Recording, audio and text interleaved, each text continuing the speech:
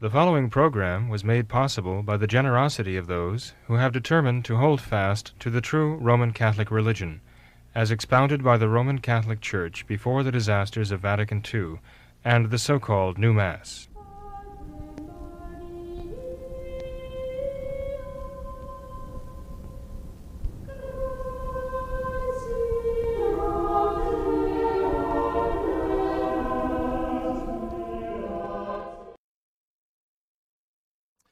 In the name of the Father, and of the Son, and of the Holy Ghost, amen. Come, Holy Ghost, fill the hearts of thy faithful, and kindle in them the fire of thy love. Send forth thy Spirit, and they shall be created, and thou shalt renew the face of the earth. Let us pray, O God, who didst instruct the hearts of thy faithful by the light of the Holy Ghost, grant us by that same Spirit to be truly wise, and ever to rejoice in its consolation. Through Christ our Lord. Amen. Hello and welcome to What Catholics Believe. I'm Thomas Nagley. I'm here with Father William Jenkins. He is a traditional Catholic priest of the Society of St. Pius V, and he also serves as the pastor of Immaculate Conception Church right here in Norwood, Ohio. Hello, Father. How are you this evening? Very fine, Tom. Thank you. And you? Just the same, Father. It's good to see you, yes, as always. You too. Father, as usual, any prayer requests tonight before we get into our topics? Well, there are always many such prayer requests, as you know. Of course, there are many who are suffering right now. Please remember Monsignor Handwerker, please, and his cousins also, Nancy and Lori, who are recovering from accidents they've had. And also, please remember Pat Tootie, and remember Mary Beth. Mary Beth was just involved in an accident, a road accident, which left her with many broken bones, and she's still suffering quite a bit. Please keep her in your prayers. Please also keep Cheryl Johnson in your prayers. And, of course, Paul Riley and his family. Please pray very much for them. And Father Starbuck and Father Campbell down in Texas, right? Father Campbell is up in years. And I understand that he, I was told that he was not able to offer public Mass now. So please keep him in your prayers. I know there are a lot of good people there who depend on him. And he's valiantly carried on for many years here. So hopefully, see what God provides there. But in any case, and again, there are always so many more. Names just keep coming to mind. Jim Sank, and Dr. David Hofrichter, and so many others. I could really go on for the next hour just naming names, but God knows who they are. That's the important thing. And if you pray for them, our Lord will answer your prayers. He'll have mercy on them and you too for your charity. So please, and always keep our country in your prayers.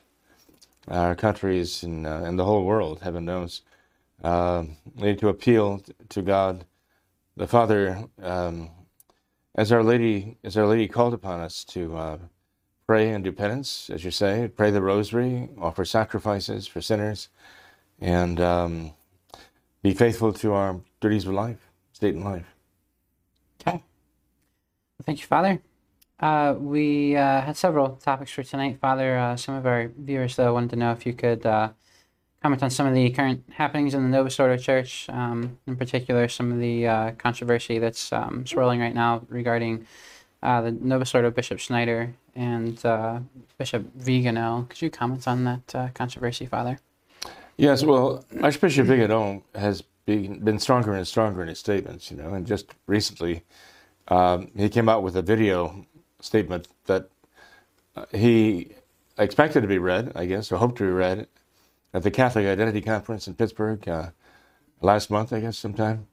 It was not read there, but Archbishop Vigano's address called Vitium Consensus, it questioned Francis' consent about being elected or accepting the position of the Supreme Pontiff of the papacy, essentially. And Archbishop Vigano made a very strong case, I believe, that Francis never became Pope because his intentions in taking that power were to destroy the church, not to build up the church, okay? Now, as you know, Tom, some time ago, years ago, I mentioned the question of whether Francis could become the Pope in any case, because when a man is voted, even by legitimate cardinals, when he's voted the Pope and he receives the necessary majority, he doesn't become the Pope until he formally accepts the office. And Francis, as I said, doesn't even believe in the office of the papacy. What he believes about the papacy is a complete myth and totally contrary to Catholic belief. So the question in my mind is, how could one formally accept the office that he doesn't even believe in, which he believes quite the contrary, the exact opposite of the truth of what the papacy really is. And no one has even deigned to address that question until Archbishop Vigano now raised the question of Francis's consent. But Archbishop Vigano's slant is different from mine, of course, because he says that Francis had I guess it's not entirely different, because he does raise the question that Francis had a contrary intention. Okay, I guess you can interpret it that way. That he accepted the election because he wanted to use it to attack the church, basically what Archbishop Vigano said. And I agree with Archbishop Vigano. This is a serious question. In fact, I think it is in a question that answers itself. I think Francis has already answered the question when he wrote on the 50th anniversary of Paul VI creating the Synod of Bishops, when Francis actually comes out and explains what the role of the Pope is. And it is the role of the modernist Pope, of a modernist church. Right? He explains it all there. And clearly what Francis outlines as the nature of the papacy and the role of the Pope is the teaching of the modernists. It is not the Catholic papacy. So right then and there, I mean, it should have been very clear that Francis did not accept the papacy as the Catholic Church understands the papacy to really be, as it was instituted by Christ. So, Bishop Schneider refers over and over again to the peaceful and universal acceptance, that the Catholic people accepted Francis, and we just have to go with that. And there are others who, appeal to that over and over again, as though that's proof positive, and there are no questions that are not settled. All the questions are settled by that fact, they said, that the Catholic people and the clergy all accepted Francis as the Supreme Pontiff.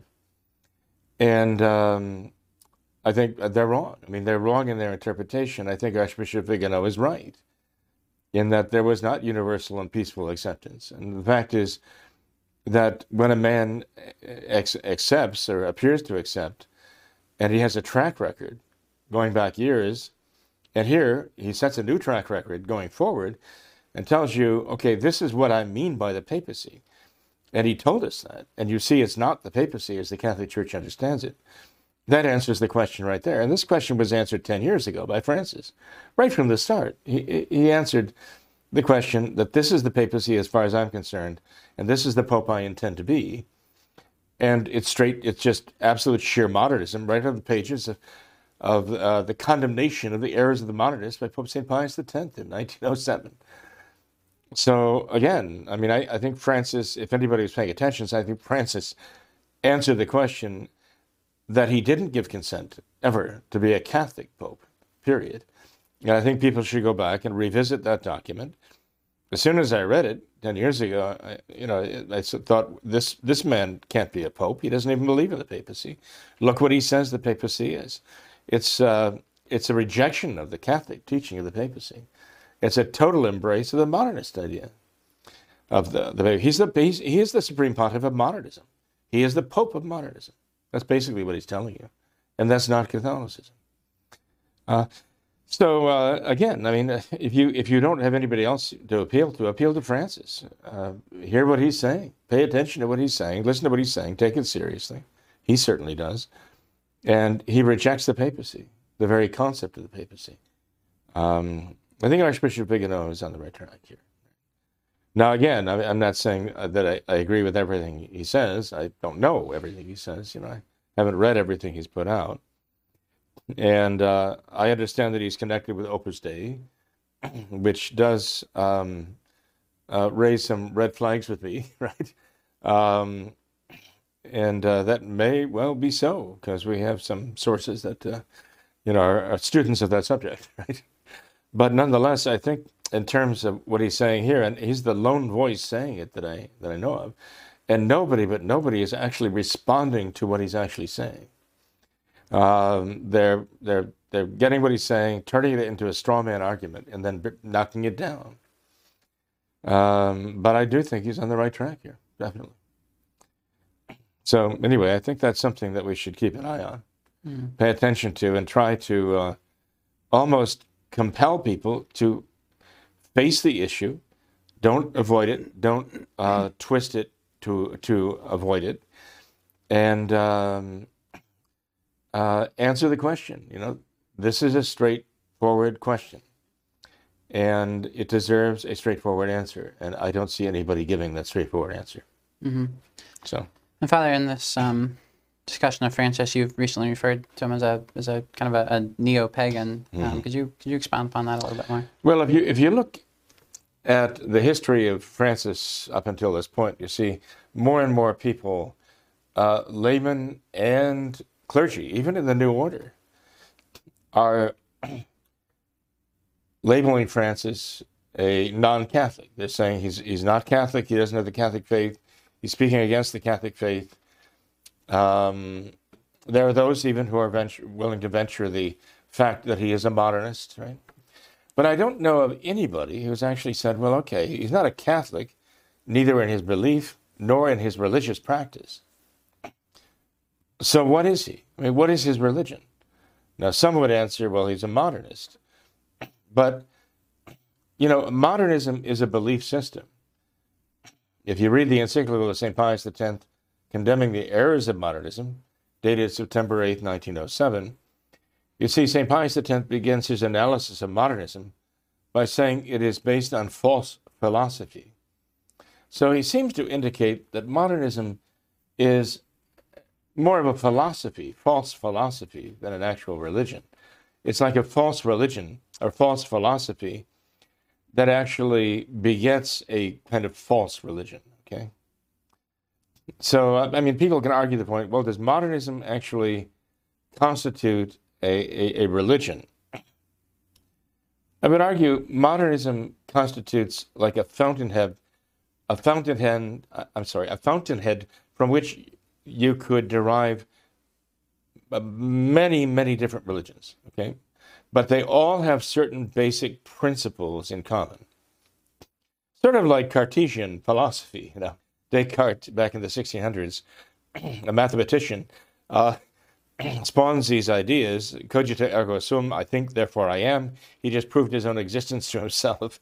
And the Cartesian ideas have spawned multiple different philosophies, all of them they're all fathered by Cartesianism. So there are multiple different religions fathered by modernism and the fundamental principles of modernism.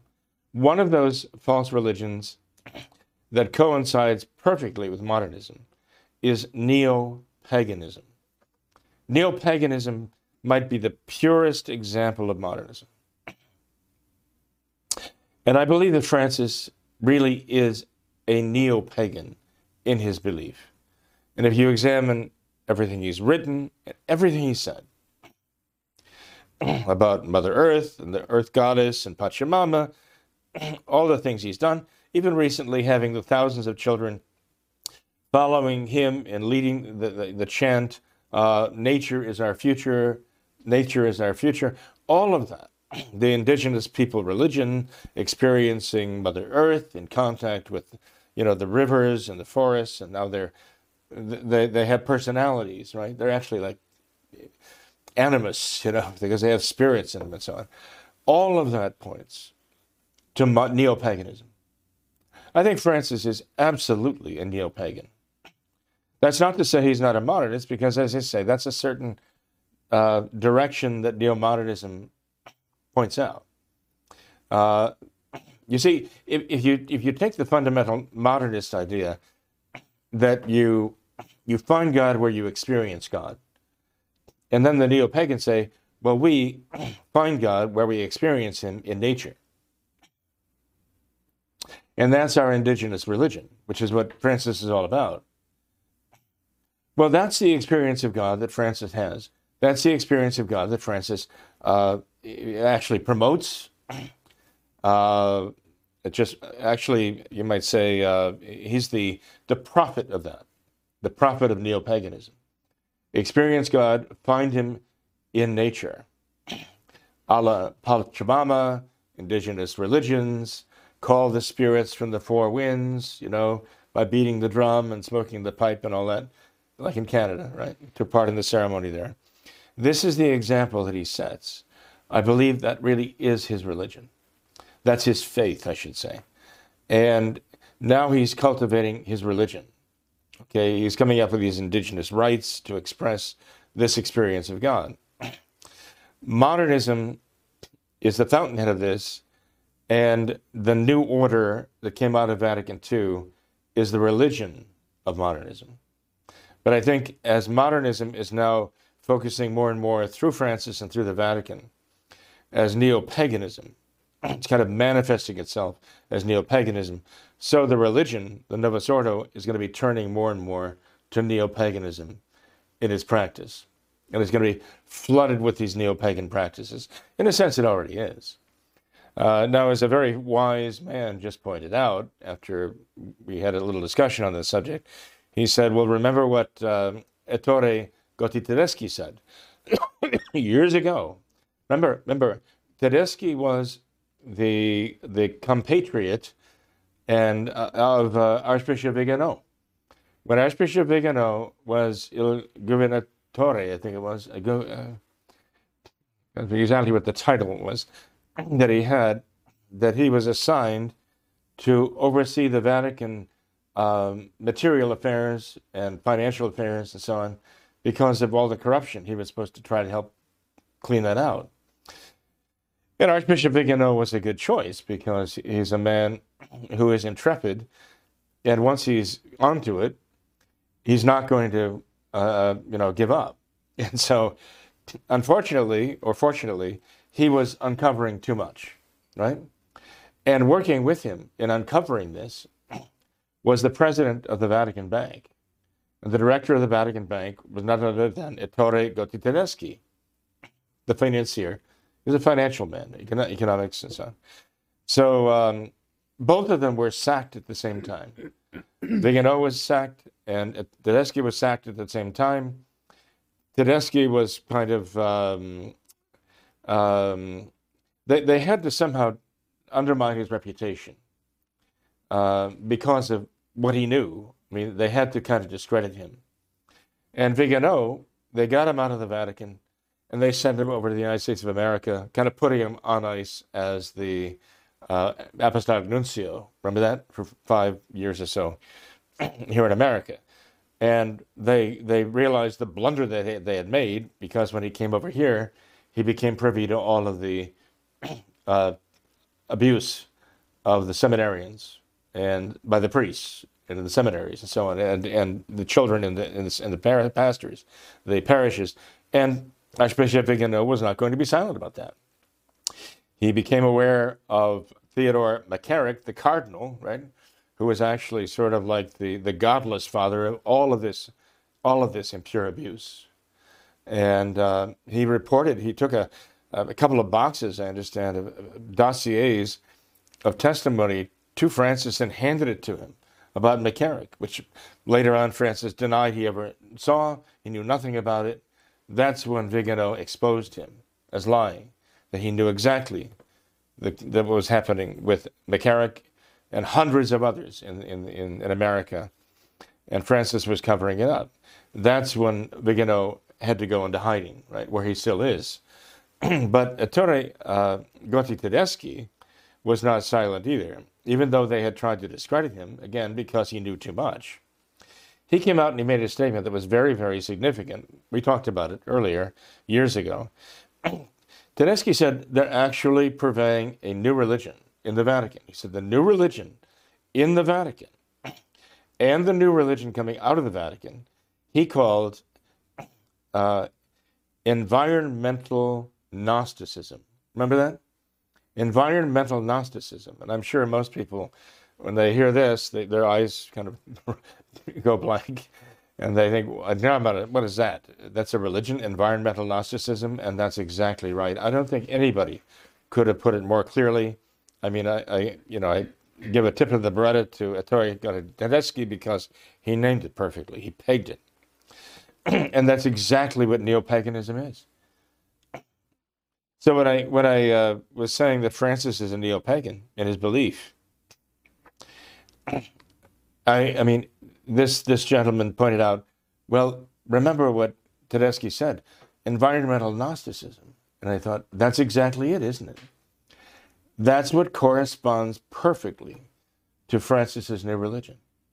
In his new religion of neo-paganism. Look it up. See. Read the characteristics, the quote-unquote doctrines, although Francis is allergic to the word doctrine. Read the belief system of the neo-pagan concept of God that they experience in nature and how they experience it. And you'll find what Francis has been pushing and pushing and pushing all these years and continues to push in his climate change crusade, anti-crusade, and all the rest. It's all that. It is environmental Gnosticism. It is neo-paganism. And that's why you're going to find more and more of this manifesting itself in the Novus Ordo. You know, the whole thing with the Synod, I mean, everything falls into place with this. Modernism as the fountainhead of these ideas and turning everything back to the paganistic idea of experiencing God. By the way, if the modernists hold that God is to be experienced, but you have to distinguish between the authentic experience and the non-authentic experience. And you have to cancel the non-authentic experience. For example, you have indigenous people in the wilds, in the Amazon, and they're living off let's say the river, and they're experiencing God in the forest. They're experiencing God in the rivers and so on. They're communicating with the gods of these things. That's authentic for Francis. The traditional Mass, traditional sacraments, traditional faith and religion, traditional catechism, that's not an authentic experience. Francis has said so. The traditional Mass is not an authentic reflection or statement. It does not correspond to the modern understanding. He said it's no longer applicable, right? The Novus Ordo Mass is. That's authentic. The old traditional Mass, that's no longer authentic. It has to be canceled.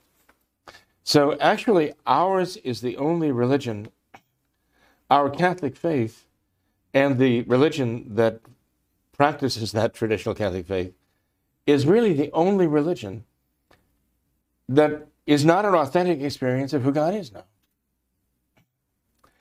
Basically, anything else goes. Right? Francis is not going to speak against the Islam of Hamas. He's not going to talk against it.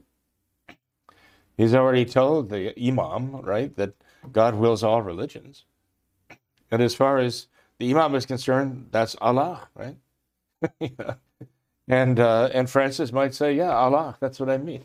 You know, this is your experience of God, and it's perfectly authentic, but not yours, Tom, because you're a traditional Catholic. That has to be canceled. It's the one thing that has to be canceled. What does it tell you? What does it tell you about him?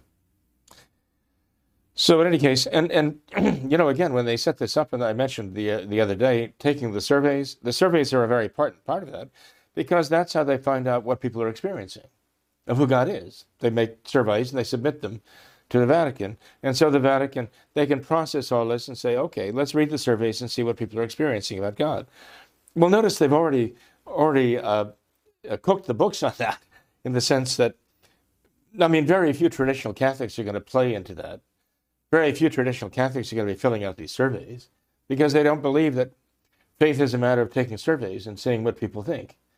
So traditional Catholics aren't going to do that. Who are going to be filling out these surveys? People who believe with the process. But it's not a Catholic process to begin with. So it's already predetermined what's going to come in on those surveys. And if any survey comes in that's more traditional, that's not authentic. It's not an authentic experience of who God is, so it has to go into the trash immediately. And ultimately, it's going to come down to Francis to decide what's an authentic experience of God and what's not. Well, he's already told you. The authentic experience of God is Pachamama. It's the trees and the forest and the Amazon River. I mean, this is the authentic experience of God. It's God in nature, and it's in the indigenous religions that he's willing to participate in. That's where he finds God. He's a neo-pagan. So, anyway, it's something that people just have to face the reality of it. Brother, I could see a lot of Nova Ordo Catholics who might agree with your assessment, your critique of Francis, but I could see them very, very quickly saying, well, this is just Francis. He's just a bad pope, but his evil papacy is going to pass, and then we're going to have a good pope. So what we need to do is just hold fast, just stay in the Nova Ordo Church, and kind of tolerate, put up with Francis, and just kind of wait it out. And then we're going to have maybe hopefully have a good pope after. So all of these cardinals are going to be voting for the next pope. All of these cardinals are appointed by Francis. I mean, the majority of them, I think, at least half of them now are appointed by Francis, right? Yeah. And yes, he's talking about reworking the system, the election system again, to make it virtually impossible for anybody with a Catholic faith to be elected, even if these cardinals would, by some stroke of grace, try to elect a Catholic pope or someone with a Catholic faith. Francis is already monkeying with the process, as they did to get the modernists in power in the first place. They changed the system of election. Talk about election corruption, right? And it started, and it was happening in the Vatican back in the 60s and 70s, as to control the process, so you can only get modernists, and it was increasingly, modernists who would be, and if you got somebody in there who had a scintilla of the Catholic faith left, they'd find a way to get rid of him. They'd get him out of there and move on, as they did with Francis. So, Francis is already preparing the way for some radical who will make him look like, I won't say St. Thomas Aquinas, but at least it'll make Francis look at least Christian in comparison, and that's going to be quite a trick, because Francis doesn't show any real. I mean, he's already called for a theology that will not have the face of Christ, right? He's already called for that in the church. So what does that tell you? What should it tell them? So no, that's. You know what it reminds me of, Tom? It reminds me of those here in America who are falling into a trap, another trap. I mean, I don't want this to sound like I'm saying, well, we told you so. But, I mean, when Francis put out this statement about the synod back 10 years ago, and the synodal church that he was going to create, we did say, look, what he says the papacy is. It's not the papacy. He couldn't be the pope. He doesn't even believe in the papacy. How could he accept the papacy? And when the so-called, what should I call it, the protest took place on the 6th of January, remember that? 2020, right? And it was called this terrible word, which you're not allowed to pronounce anymore unless you're going to be canceled. We said, look, this was a put-up job. This was an inside job entirely. There's a reason why a certain Nancy would not allow, there to be actual National Guard presence there. This had to be allowed so that they could provoke a crisis that they would use. I mean, this is what the leftists do. They wanted to provoke a crisis. We said that this was all an accident set up, a train wreck set up in advance by the leftist Democrats in power in Washington to create an issue. First of all, they had to stop the Congress, actually it was the joint session of Congress, from deciding the election, because the congressmen and senators, enough of them had said they were going to protest it on the floor and challenge the election. And they had to find a way to shut that down. The leftists did. And this is how they shut it down, by just fomenting this crisis, right? And ever since, they've been milking it to persecute people who oppose them, okay? And they've got people in jail now who are perfectly innocent of any crime, of any wrongdoing. And this is the crime. This is the real crime. The jailing and imprisoning of people who are not guilty of anything at all. Rather, they're the ones who are using this to not only cover up what they've done, but they're using it, again, to consolidate their power. I think our own people are falling into this. Again, the same trap that, oh, just wait, in 2024, we're going to storm, we conservatives, or we're going to storm the ballot boxes, we're going to just overwhelm them, and we're going to have the red tide again, and Trump is going to get in, and he's going to make everything right. Just you wait, And I think they're using that to keep everybody quiet and thinking, oh, this is our big hope now. This is our big hope right now. And all they're doing is having people focus on that. Focus on this Trump and DeSantis and Haley and Nikki Haley and all the rest.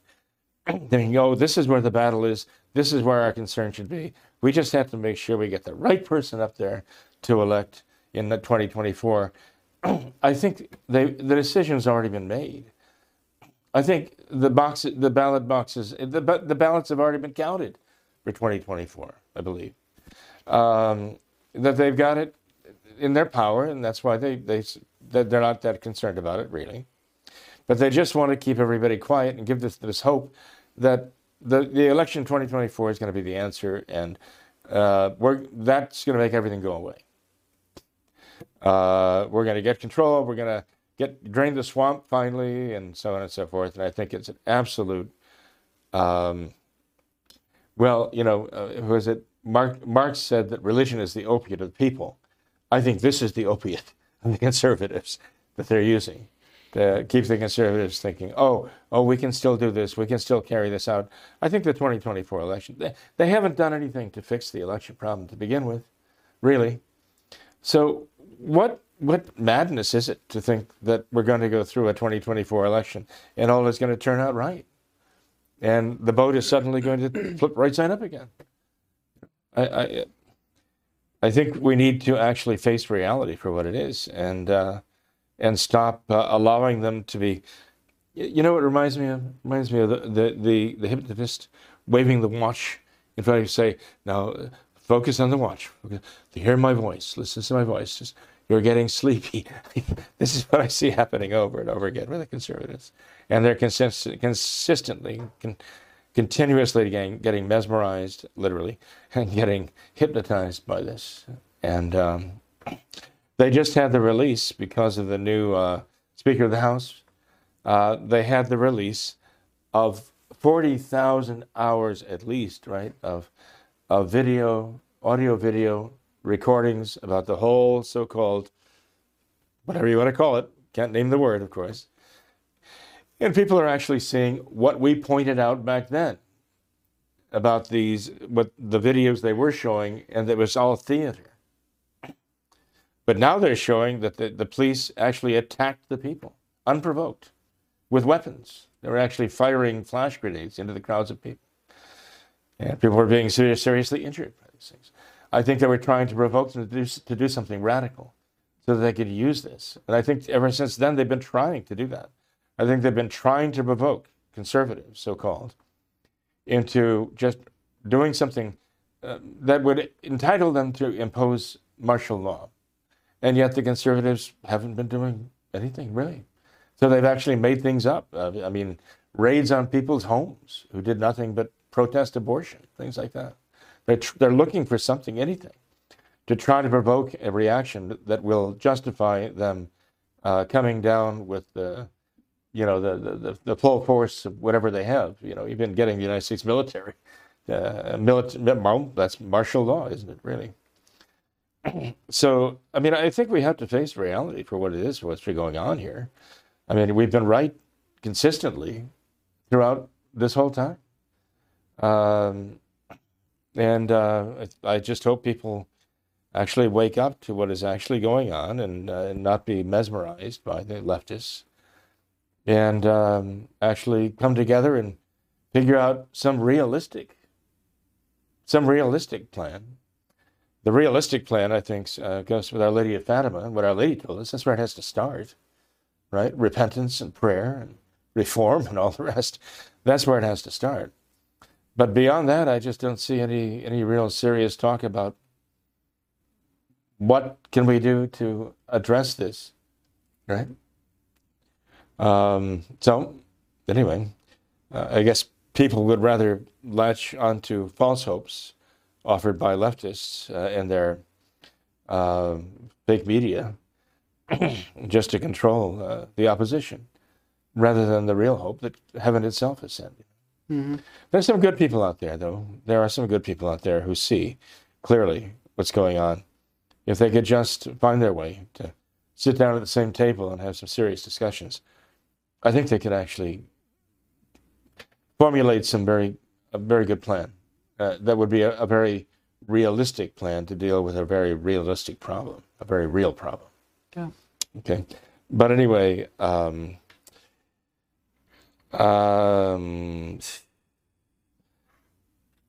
it's as though people are kind of expecting the cavalry to arrive in 2024.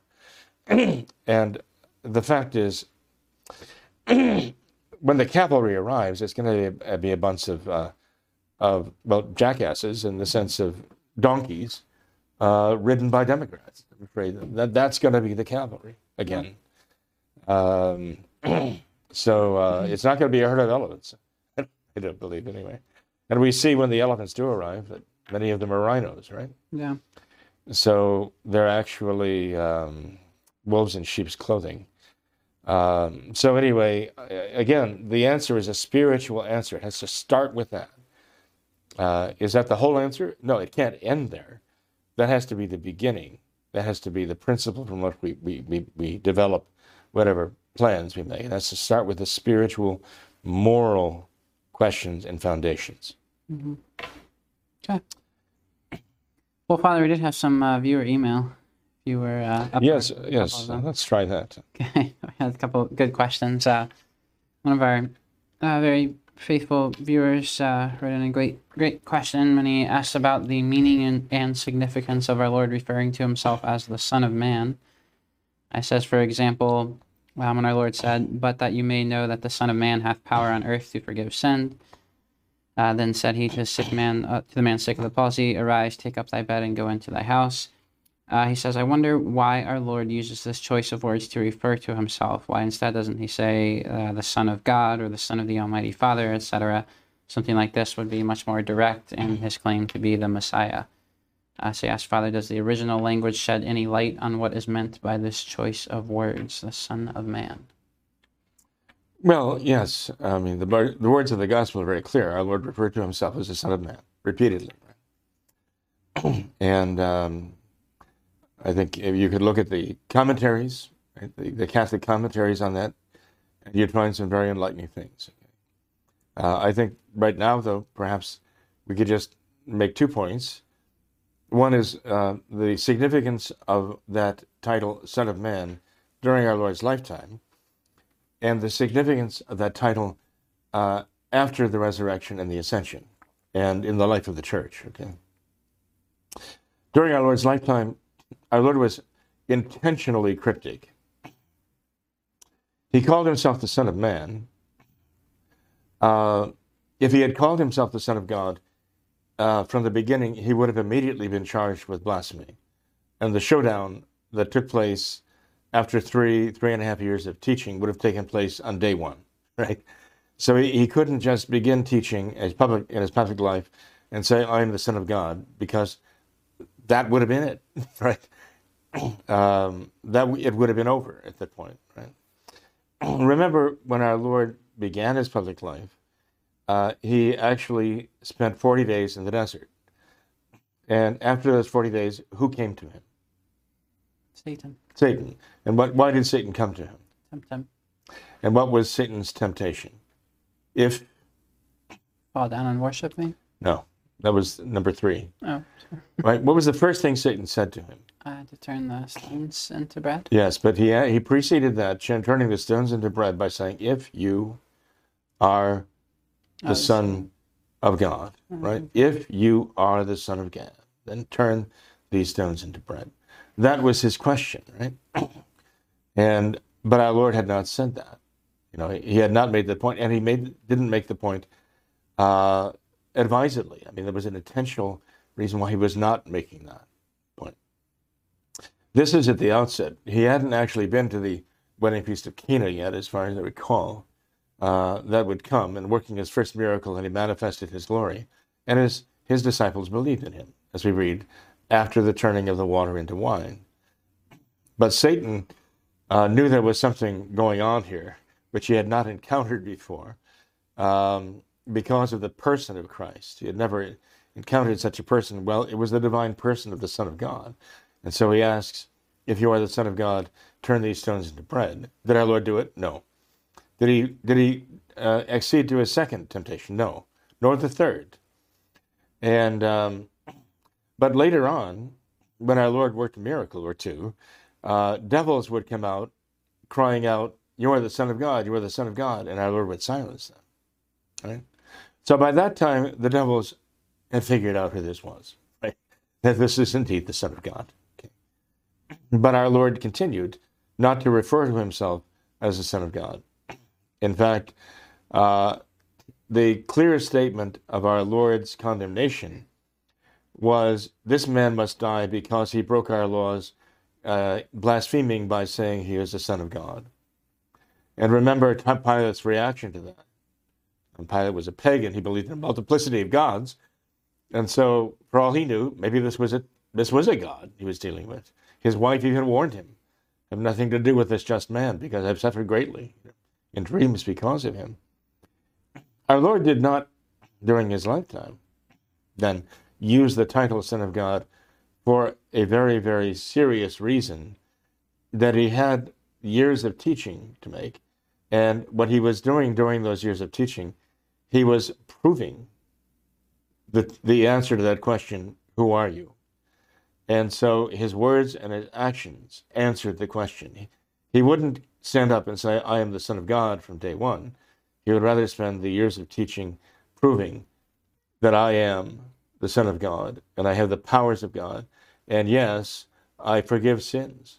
And as they say, even my own Pharisees and Sadducees and my own people say, only God can forgive sins. And yes, I have that power to do that. So he answered that question in many different ways, so that even the Pharisees and Sadducees at the end said he claimed to be the Son of God. But he did that more by action and proof and power than he did by claiming the title. And that was much more significant. I mean, anybody could stand up and say that, but only he could actually be it and do it, right? Mm. So his testimony was much more powerful, and it was unanswerable at that point. They had no other way to explain it. Remember, they were reaching so low, they had to explain what he was doing. The acts of power, miracles, were the work of the devil, they finally had to say. And finally, even they had to give that up. Even they couldn't even uphold that idea. There was no alternative but to say, this is God, the work of God. And our Lord said, if it is by the power of God that I do these things, then doubtless the kingdom of heaven has come upon you. So this is the day of reckoning for you. Serious words, right? Mm-hmm. They took it seriously.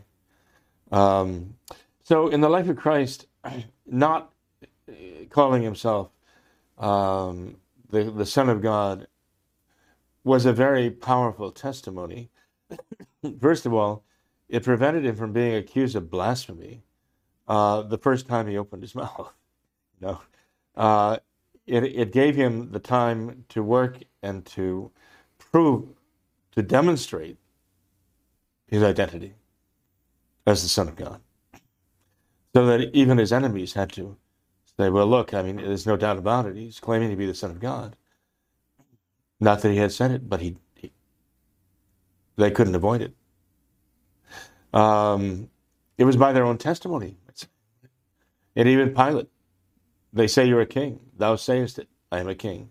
But my kingdom is not of this world. Again, it's all clear testimony. But in the life of the church, our Lord's expression, the Son of Man, became very, very important because there were those who would deny that he was truly God, and he had already proven that. But there are those who would then come and say, but he wasn't truly man. And those heretics had to be dealt with too. And to establish the fact that, yes, God really became man, and Jesus is God and man, truly, one of the things that the church could point to is in the sacred scriptures, our Lord repeatedly referring to himself as the Son of Man over and over again. A very powerful testimony for which they really had no answer. So both of these, our Lord being the Son of Man and our Lord being the Son of God, were manifested very clearly in the scriptures, but in different ways. And they were each manifested in a way that was very proper to itself. The fact that he was the Son of Man was manifested in one way, in a very, very important way. The fact that he is truly the Son of God was manifested in another way, in another very, very powerful way.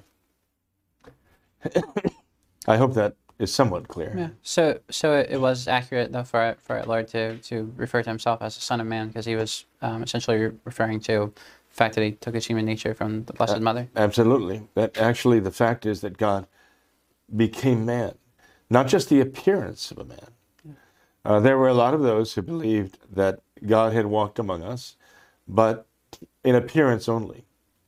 That it was God, but he didn't really become man. They found it almost impossible to believe. Even as the Islamics today would never, ever allow that. If you said that, they would cut your head off. Right? The fact is, though, that Jesus Christ repeatedly called himself the Son of Man to emphasize the fact that those who believed him to be God, because of his words and his actions, would know that God actually, literally took human nature and became a man in time in this world and died on the cross for us. So many people believe in God. Everybody our Lord was talking to, everybody, including the Romans, believed in God, right? They all believed in God.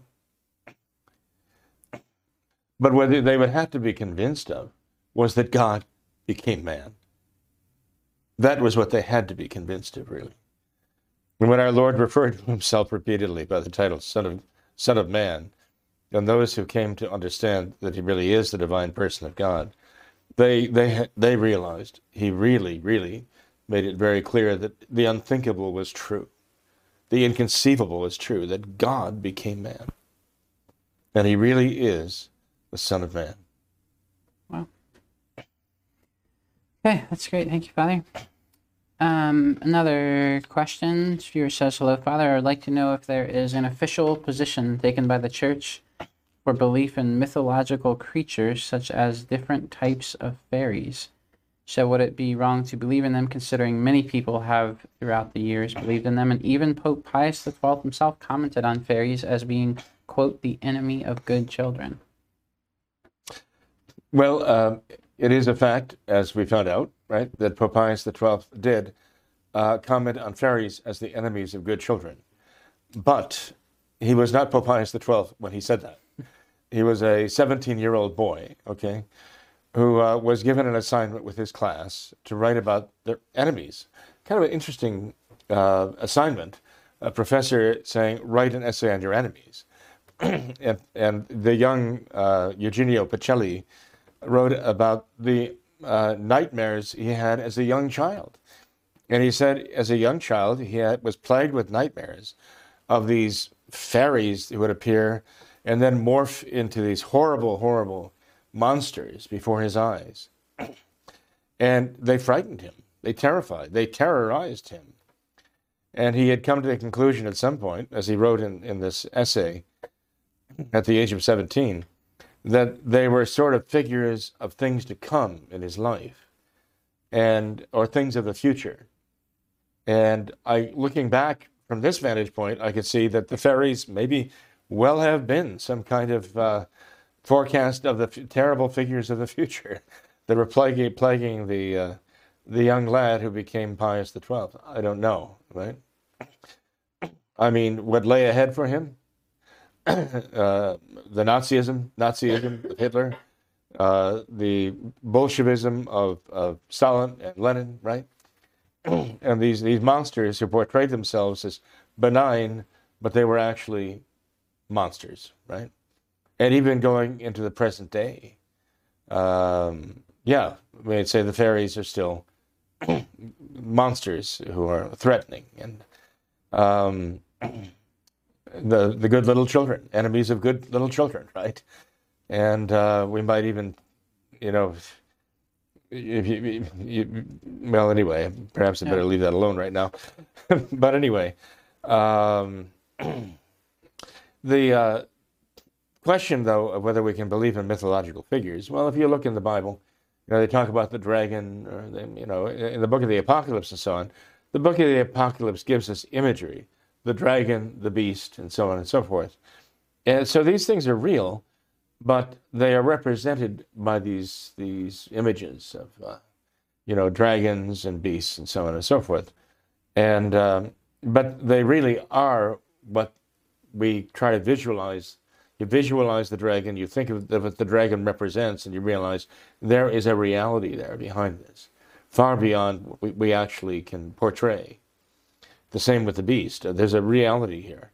So these are not mythological figures. They're actually divinely revealed as being real figures. And the closest we can come to representing them in speech is by these concepts that we have devised of dragons and beasts, and they really are these things, but in a way far beyond what we can even conceive of. And Leviathan and so on and so forth, and we they talk about the unicorn and so on. There are those who speculate, well, maybe the unicorn was the actually the reports that they were hearing in the Middle East of rhinoceroses and so on. They heard about these things, they wrote about these things. And of course, seafarers would have giant squid and things they would have seen that they would have written about. So again, I mean, these could have well been regarded as mythological beasts by our people reading them today, but they were real things that were seen by these people then. And they were trying to describe what they saw according to, the language that they had at their disposal. Mm-hmm. Are there fairies? Well, there are not fairies like Tinkerbell. Sorry, they're not fairies like Tinkerbell. There's no wicked witch of the West or good witch of the East, which is kind of a strange, interesting. The West and the East. Even there, they're trying to make some kind of statement, I guess. But in any case, none of those. Those are all fantasy. That we make up for ourselves. But there are genuine beasts out there, and there are genuine dragons out there, and they are demonic. They are all demonic. We know the angels that were faithful to God in heaven remain angels, and they are always angels, right?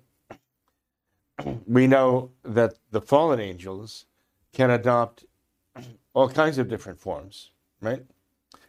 They can disguise themselves. They can even disguise themselves as angels of light and deceive people, right? Even Satan can disguise himself as an angel of light to deceive even the elect. So they're masters of disguise and deception. So to the extent that one realizes, well, yeah, there can be such figures as fairies, trolls, goblins, and all that, but they're all demonic. And they all represent something demonic. Okay. All right, very good. Father, maybe we could end there. Is there anything positive we could end on tonight, perhaps? Well, of course, we have Thanksgiving coming up just in a couple of days, right? How positive can you get? Thanksgiving, right? So how often does St. Paul in particular stress the need to be thankful? Over and over again, he says. Well, he's telling us about all the other things we are to do. Charity itself, he's talking about charity covers a multitude of sins, and so on and so forth. But he says, and charity fulfills all the law and all the prophets. Even in talking about that, St. Paul constantly returns to the theme of being grateful, being thankful to God. And that is where we have to start, Tom. We have to go back to that. It's a secular holiday, I know. But for us, every single day of our lives as Catholics, we have the true Mass. And the true Mass, it centers around the Holy Eucharist, the holy giving of thanks to God for the blessings we've received, but in particular, the one blessing that is the key to all others, and that is the blessing of the presence of Christ, his body and his blood and his soul and his divine person in the Blessed Sacrament. And the sacrifice that he made for us is placed there on the altar for us. That is the supreme purpose, the supreme grounds or foundation of all of our Thanksgiving. And we, as Catholics, we have to realize this is a daily thing for us. Giving thanks is not just one day a year, the fourth Sunday in November each year, when we think, oh, let's give thanks. Oh, yeah, that's right. Let's remember to give thanks. Even if some people remember that on Thanksgiving. Because as far as they're concerned, Thanksgiving is what's going to be on the table and what's going to be on the TV, right? And that's Thanksgiving as far as they're concerned. But for us Catholics, it's a way of life. It is a way of life. Thanksgiving means something different to us. And what it means is a profound act of humility, gratitude to Almighty God for all the blessings he's granted us. And I say humility because we recognize we haven't really earned these things. We plant the seed, it grows into food, but we didn't create the seeds. And we didn't make them grow. We just apply a little bit of our own labor, and voila, we provide a Thanksgiving table, and there it is. After all this, we think all that we are giving to God. What is that? What are we giving to God? A lot of sins, right? But there are those, maybe that, like the 10 just men who would have saved Sodom and Gomorrah. There are those who are still really living, not only giving thanks to God, but living lives of thanksgiving to God. Well, this is the kind of person you and I have to be, Tom. We have to be those people. We have to be thankful people. Be very, very intensely grateful to our Lord for being our Lord, and making himself known to us as our Lord, our Creator, our Redeemer, our Savior, faithful. We're faithful. When he says those words, "Come ye blessed of my Father, and take possession of the kingdom," we need to thank him for that. So I do encourage that. Now today also just happens to be a feast day of our Blessed Lady, the feast day of the presentation of Our Lady in the temple. When as a young girl, Anna and Joachim, her parents, took her to the temple and actually placed her there at the service in kind of the temple school, but where she would learn to do things at the service of God in the temple. And that is how Our Lady grew up. That's where she was educated. And we think, what a moment that was when she who was called by God to become his own mother, that she was going to be visited by the angel Gabriel, right, and invited to become the mother of the Savior, the promised one, the Messiah, right, the Christ, that she was herself presented in the temple. That was this very significant moment in time, right? And so the Church commemorates that event with this feast day of Our Lady's presentation in the temple, as though it was a step a very significant step forward to what is to come. Next, right? We commemorate on December 8th her own Immaculate Conception, of course, years before, but also in March the Annunciation of the angel Gabriel coming to her. So this feast fits very nicely into this entire celebration. Talk about giving thanks. It fits very nicely into this whole scheme of Thanksgiving, that we thank God for giving us a Savior. We thank God for giving us a woman, Mary, who would herself give us a Savior by saying, "Be it done unto me according to thy word." And so bringing together this particular feast day and the secular holiday of Thanksgiving seems extremely appropriate, right? We would find every motive to be thankful to God. Thankful for our Lord and thankful for Our Lady's fiat. Let it be done unto me according to thy word. Well, Father, I am thankful for you being here tonight, so I appreciate that. Oh, well, God bless you. At least there's one person. Appreciates that. There are many more, Father. But God bless you, and thanks to all of our viewers as well for watching this episode of What Catholics Believe. Until next time, we ask that you all remember the words of Our Lady at Fatima, to consecrate yourselves and your families to the Immaculate Heart of Mary, and to pray and do penance. And we wish you all, on Happy behalf of What Thanksgiving. Catholics Believe, a blessed feast day. Absolutely. We join in that. Thanksgiving. God bless you. A blessed Thanksgiving.